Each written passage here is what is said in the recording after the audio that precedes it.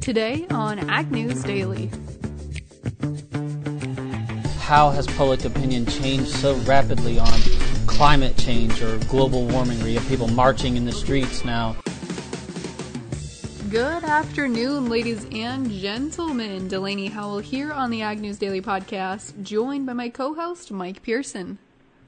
Good afternoon, Delaney Howell. It is a wintry day across much of the or it's been a wintry couple of days, I should say. You guys in central Iowa got snow yesterday. The snow has now moved its way into Illinois. It is progressing across parts of Michigan and Ohio and Indiana. Then there's some rain coming up the Ohio River Valley.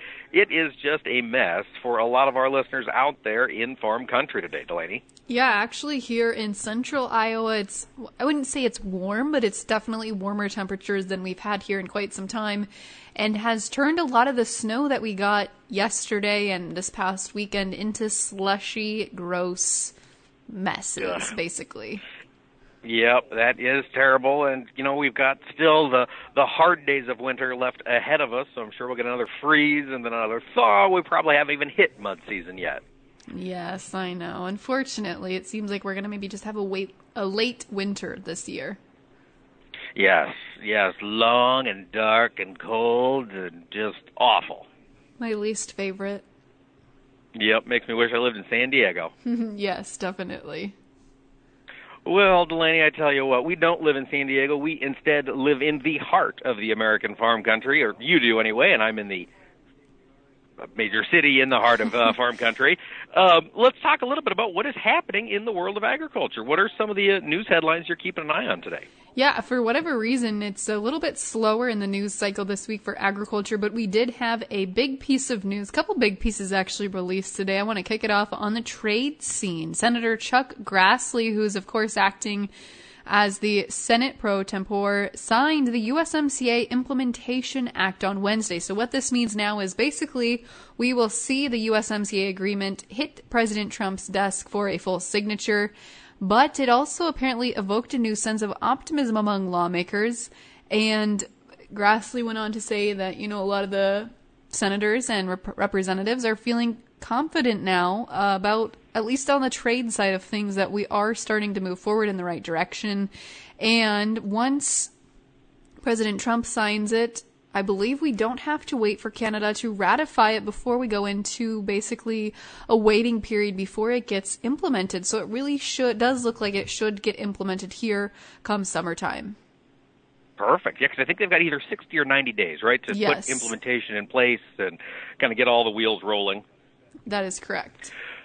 Well, on the trade side, as long as we're talking about that, DTN, Lin Tan, who is the Chinese correspondent for DTN, had an interesting piece where she went out and she spoke with a lot of people who deal with agricultural commodity purchases in China. And basically she wanted to get to the bottom of what are they talking about in China when it comes to making the purchases that they have committed to make, this, $36.5 billion worth of ag purchases. And I've got to say, the reporting doesn't leave me terribly optimistic. She spoke with a professor who teaches at the China Agricultural University, professor by the name of Jun Wang, and Dr. Wang said that typically Chinese policymakers come out with a goal, in this case, $36.5 billion worth of purchases in 2020, and then immediately after they state this goal, they kind of lay out the roadmap. Okay, we expect to see X number of billion go here, X, to hogs, X to soybeans, X to wheat, X to corn, and the agricultural import community in China is kind of in an upheaval because the government has not done that. They have not laid out any sort of a roadmap as to how these purchases should be fulfilled to meet their commitment. So remember, it is a command-style economy. Basically, whatever the government says goes. There's nobody saying anything, so nothing is going. Mm-hmm. And we've seen this have an impact here in the U.S. We've seen this, almost a 2-week now downtrend in the soybean markets as we continue to go more and more days without huge purchases by China. We see those outside investors kind of taking their ball and going home, and we're seeing this reflected in pricing. I mean, it's definitely bringing values down for soybeans. Some of the other interesting facts they talked about is that Basically, China has already met all of their soybean purchases, not just for the first quarter, which we reported on about a week or so ago, when they bought several, I believe it was 8 cargoes out of Brazil, kind of fulfilled their first quarter needs. According to these officials in China, now they have actually bought all of the beans they're going to need between Brazilian and U.S. purchases from now until June of 2020. So we are not going to expect a whole lot of short-term shipments and sales heading into China, considering we've already got so many sales on the books, or rather, so many purchases on the books, looking out for the first quarter of this year. They also mentioned that there are still tariffs in place. The notable tariffs include DDGs, which we were hoping to ship more over to China, give a boost to those DDG prices, which is tough for American cattle feeders, but good news for the American ethanol industry, which has been losing money for the past 3 years. And there are also significant tariffs on sorghum that stretch back to, I want to say it was 2016, when we were seeing corn acres decline, sorghum acres explode, and China was buying lots of sorghum. Eventually they said, hey, you know what, we're kind of stifling domestic production. Let's put a big old tariff on sorghum so we quit bringing as much in and encourage local growers to raise sorghum. Well, it seems to have worked, and just like in the U.S., as soon as a government program is helping somebody, there are people very, very vocal about making sure that program stays in place.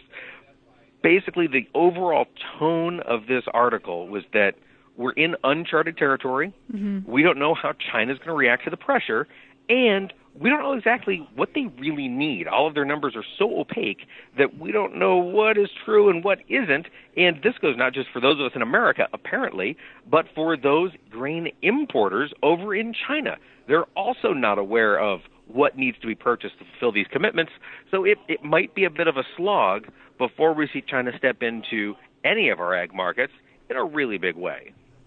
Yeah, I read that article today as well. It was pretty interesting. We'll make sure and share it in our newsletter this week, which gets sent out every Friday. And if you're not subscribed, you can do that on our website, globalagnetwork.com. Absolutely. Check it out, folks. Get on that list. Get your newsletter. You've got great content from us. It's got market commentary from me here at the Zaner Group in Chicago. And it's got links to the other podcasts in the Global Ag Network so you can get tuned in on what other listeners are listening to when it comes to agriculture. Absolutely, Mike. But the other big piece of news, the big headline I've been watching today, doesn't come as any surprise, but it's nice that we have this kind of dealt with finally, and that's the new WOTUS rule, or really a repeal of the WOTUS rule. We saw the Trump administration release a replacement for the former Waters of the U.S. rule, and it basically just significantly reduces federal jurisdiction over streams and wetlands, but the article I've been reading said it's pretty much certain that we will see some legal battles over now the scope of the Clean Water Act. We could see folks on the other side of the aisle question and I guess potentially ensue legal action for this new WOTUS rule, but it basically eliminates federal protection that was provided during Obama's 2015 administration rule for ephemeral streams, which are basically those ones that flow in response to rainfall or snow melts. And goes on to do a couple other things restricting basically federal jurisdiction. I think the big takeaway here for agriculture is that those waters, such as puddles, which used to be ruled by the federal government, will no longer be so under the repealed WOTUS. Yeah, I have seen a lot of hand-wringing about this, and we've been talking about the environmentalist push to keep the prior WOTUS of the U.S. in place. It did have a lot of safeguards, definitely, put a lot of influence on, hey, you're going to be out on a horse for, who knows how long, 25 to 45 days. Don't go out with somebody you want to smell your best for. And a lot of folks, I think, took that by heart, and they're definitely look a little kooky in some places here across the country, but it's interesting to keep an eye on, Delaney. Yes, it certainly has been. Well, I've got I've got a piece of news that is definitely worth talking about, and this is something, when we mentioned it's a slow news day in the world of agriculture, it's not a slow news day outside of agriculture. Of course, we do have the impeachment hearings continuing to do whatever it is they do on the Senate floor today. We've got the Democrats and the Republicans going back and forth, voting on a lot of stuff, party line vote, not a huge impact on the ag markets. However, the commodity markets as a whole have been watching some things that come out of China, namely this new novel coronavirus. And they call it a novel coronavirus because this is the first time we have seen this particular type of virus bothering U.S. producers, let alone bothering, U.S., Chinese folks. And this is definitely quite a challenge, Delaney. It certainly is, Mike.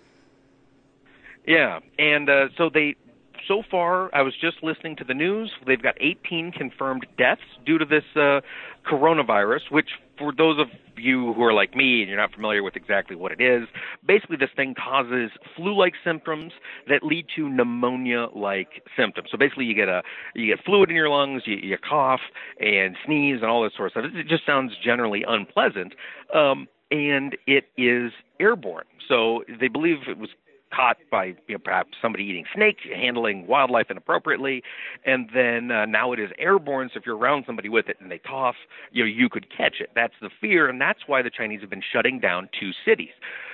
Because China has been taking such an aggressive response to this coronavirus, the World Health Organization got together in kind of their emergency disease bunker, and they decided to go, do we or do we not call this a global health emergency?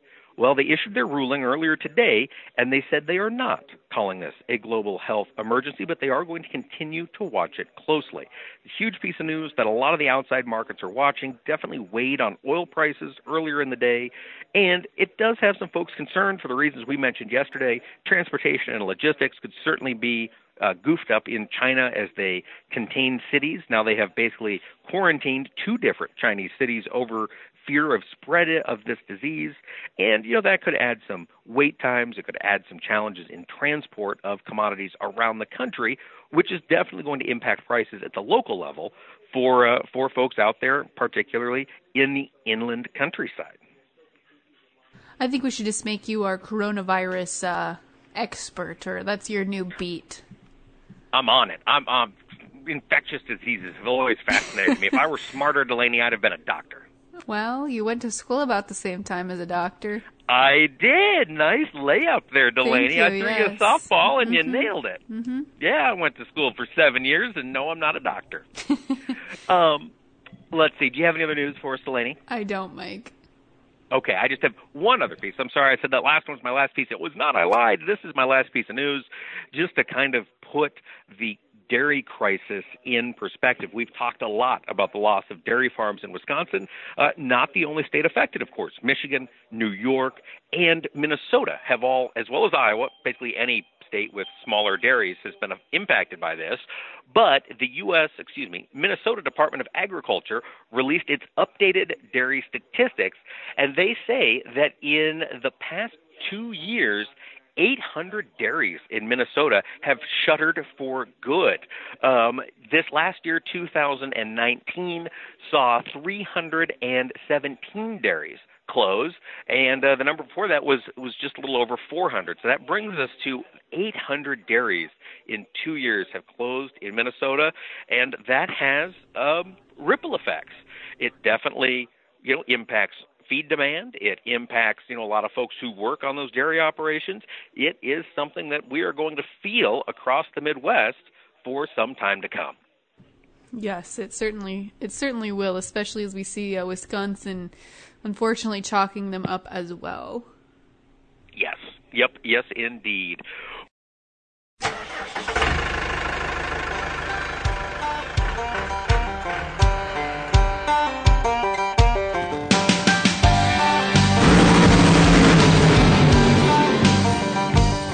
Hello and welcome to the Hot Rod Farmer Minute. I am Ray Bohax from the Idle Chatter podcast, heard on the Global Ag Network. There are many pulleys found on the farm, but often little thought is given to them. There are 3 areas of concern when discussing a pulley. These are belt type and depth into the contact area, alignment, and pulley ratio. Proper alignment of the pulleys is essential to employ the complete contact area. If the alignment is skewed, the belt will ride to one side, wear excessively, limit the transfer of torque, and may not stay on. Often alignment is achieved via a spacer or washer that can very easily be lost when worked on, especially when visibility is limited. To check pulley alignment, first eyeball it. That is not always conclusive though, since the error may be minute. Then use a straight edge, wood or metal dowel or rod. Lay it on the top of the belt between the drive and driven pulley. The alignment should be perfectly straight. Another sign is if the belt seems to have excessive movement when in use and proper tension when off.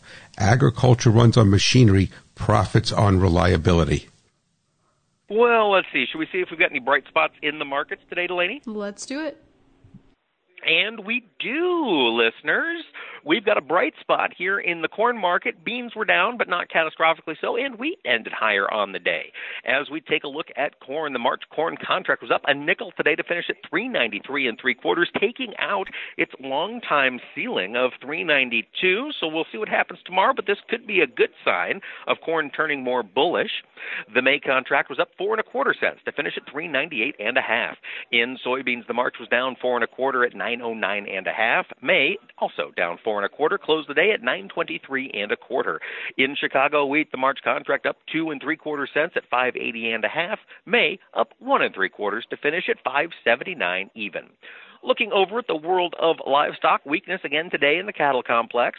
February live cattle dropped $1.50 to close at $124.67.50. April down $2.60, closed at $124.17 1/2.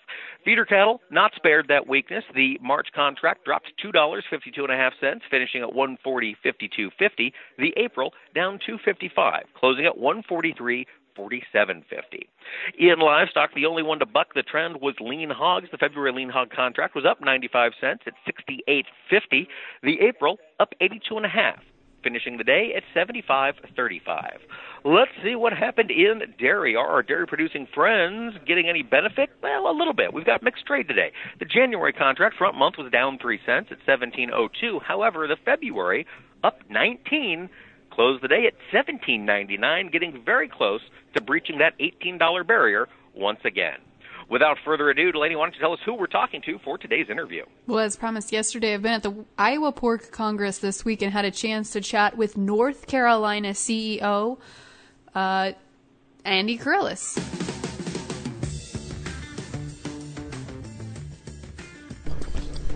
Well, I am catching up with the CEO of North Carolina Pork, Andy Kyrillos, who just gave a very fascinating seminar here at the Iowa Pork Congress called When Reptiles Invade.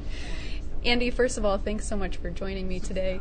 Tell me a little bit about North Carolina's current pork breakout, makeup, that kind of a thing, just for some of the listeners that maybe aren't familiar with the pork industry as much. Oh, sure. Many may know North Carolina is number 2 producer of pigs and hogs in the country. I say pigs and hogs, a lot of times people forget that most of them are the little ones, and we do send some out here to the Midwest to finish out. We have about 2,100 commercial swine operations, most of them concentrated in the eastern part of the state. And I also wanted to ask, too, you mentioned that you spent 20 years as a journalist, and then now you are in this role as CEO of North Carolina Pork, which is a very interesting transition. Tell us a little bit about that decision. Yeah, sure. So I was involved very much in journalism in North Carolina, investigative reporter most of my career, and then ran state government and politics desks, and I was very much in the public policy space.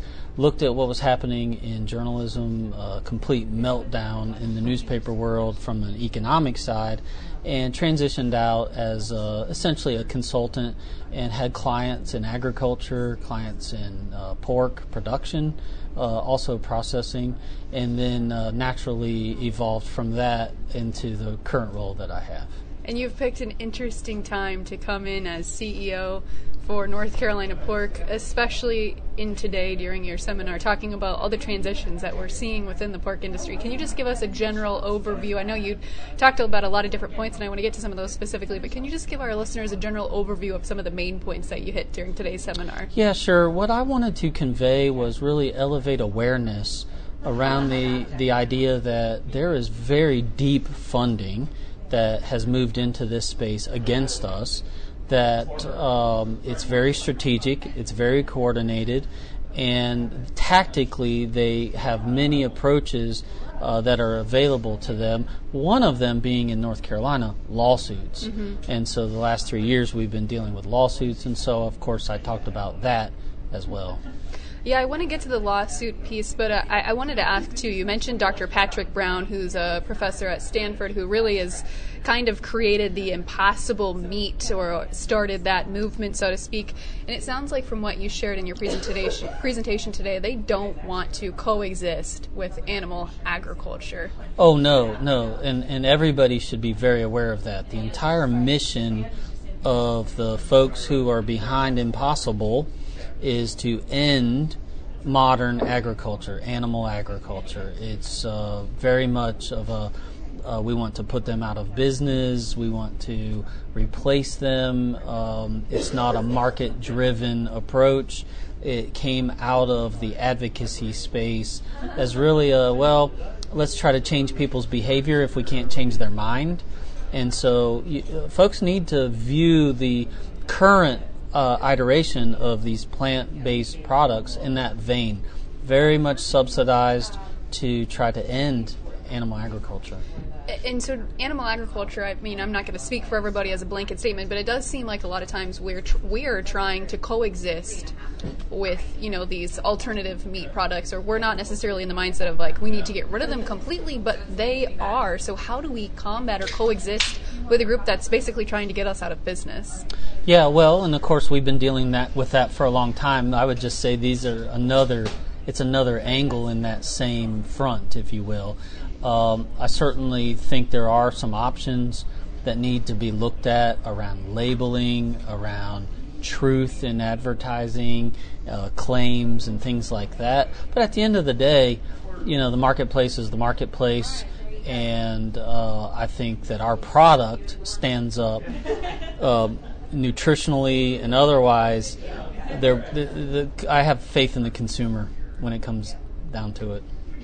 I'm glad to hear that. That's very enlightening to hear. But the other thing that you mentioned, besides kind of looking at the nuisance lawsuits, was this movement that we're in right now with some of these groups at the upper level pouring in a lot of funding to create movements within the consumer base. Can you just share a little bit about that? Yeah, sure. I mean, they describe themselves as movement building. They study movements. One, for example, is how did public opinion change so rapidly on an issue like gay marriage? How has public opinion changed so rapidly on climate change or global warming, where you have people marching in the streets now about that particular issue? And so they want to replicate that into the don't eat meat space. And they are willing to invest large sums of money, millions of dollars. I showed in my presentation today, using their own documents, how deep the funding is. And it's scary. I mean, you mentioned at the end of your seminar today, it's not all doom and gloom for agriculture, but I was sitting there thinking, wow, this is real. This is something that we're facing right now, and it's kind of scary as an animal producer. Yes, it is, but hopefully it's that awareness leads us to thought, and how do we want to approach this? And it's when you don't know your enemy, you don't know your enemy, and so certainly I provide information that is very enlightening, or as you may say, to some people do say scary. I certainly don't intend to scare anybody, but I do intend to raise awareness so people understand that there's a new class of donors, really, in my view, based on misinformation, distortion, disinformation. That's what makes it so challenging. If we were dealing factually or otherwise in science and that sort of thing, I think we have a great story to tell, a great place to stand. When you're dealing with misinformation, that's what makes it really challenging. Yeah, and then it's like, we see farmers like Joey Carter that you mentioned today as one of the nuisance lawsuits victims, and he does everything by the book. He follows regulations, and still that video that you shared today was just so emotional. You could feel what he was feeling, saying goodbye to his last load of hogs. How are we, as agriculture, supposed to, move forward and continue doing things right when we just get shut down doing it? Yeah, well, so in the lawsuits themselves, of course, we have to put our faith in the appeals court, and we're heading to the appeals court soon. And we'll hear arguments there, and we hope that the appeals court will look at this and say, yeah, this was an unfair situation, and they'll right that wrong. There are times where we're dealt unfairness in the world. What we do is respond to it, get better, stay proactive, and don't change in negative ways. That's really one of my messages. Is it's easy to be angry, but we're the good guys. And so we always have to behave like the good guys, even in the face of, for Joey Carter, a farmer in North Carolina who had a negative verdict, a real injustice. But, that's really where we have to put our faith is in the process that's underway to deal with that. And so January 31st is when it heads to the Fourth Circuit Court for Appeal? It'll be argued there, and then some months later will be an actual opinion will be written on that. And do you know, are other states watching this closely to see how it affects maybe potential lawsuits coming in other states similar to this? Oh, yes, no question that animal agriculture across the country has been watching very closely what has happened in North Carolina. The question is this one bad judge who made a very bad decision? The North Carolina legislature had to react to that and passed laws. Those are now being challenged. Is that the situation? Is this one bad judge? Or is there really a fundamental, larger issue of a permitted, regulated, well-run business, a farm in this case, being able to go to court like this? All of business, not just farming, should be very concerned by this. Well, we certainly hope that they rule in agriculture's favor. But Andy, thank you so much for joining us. Sure thing. Glad to be with you.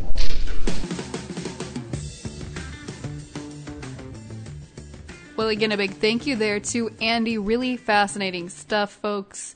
Just the unfortunate things that North Carolina hog producers are having to deal with noose and lawsuits. And, I think all of agriculture may have to deal with it at some point, but definitely all states are watching that upcoming appeal going on here in just a short week or so away to see how that will impact their state's agriculture, especially when it comes to the pork industry.